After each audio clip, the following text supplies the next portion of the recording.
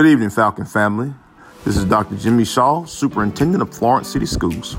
This week, I want to speak with you about our early college partnership program that we have with Northwest Shoals Community College.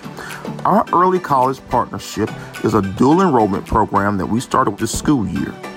It consists of students from the class of 2022 that are currently freshmen being enrolled in 3 different dual enrollment programs.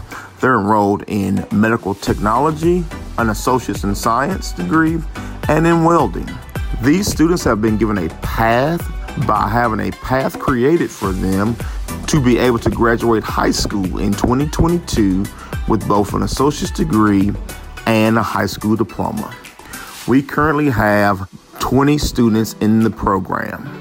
Students must maintain an 85 average or higher in their high school courses to remain in the program, and they must maintain a C or higher in the college courses to remain in the program. This would allow our students to be able to graduate with both their associates and their high school diploma.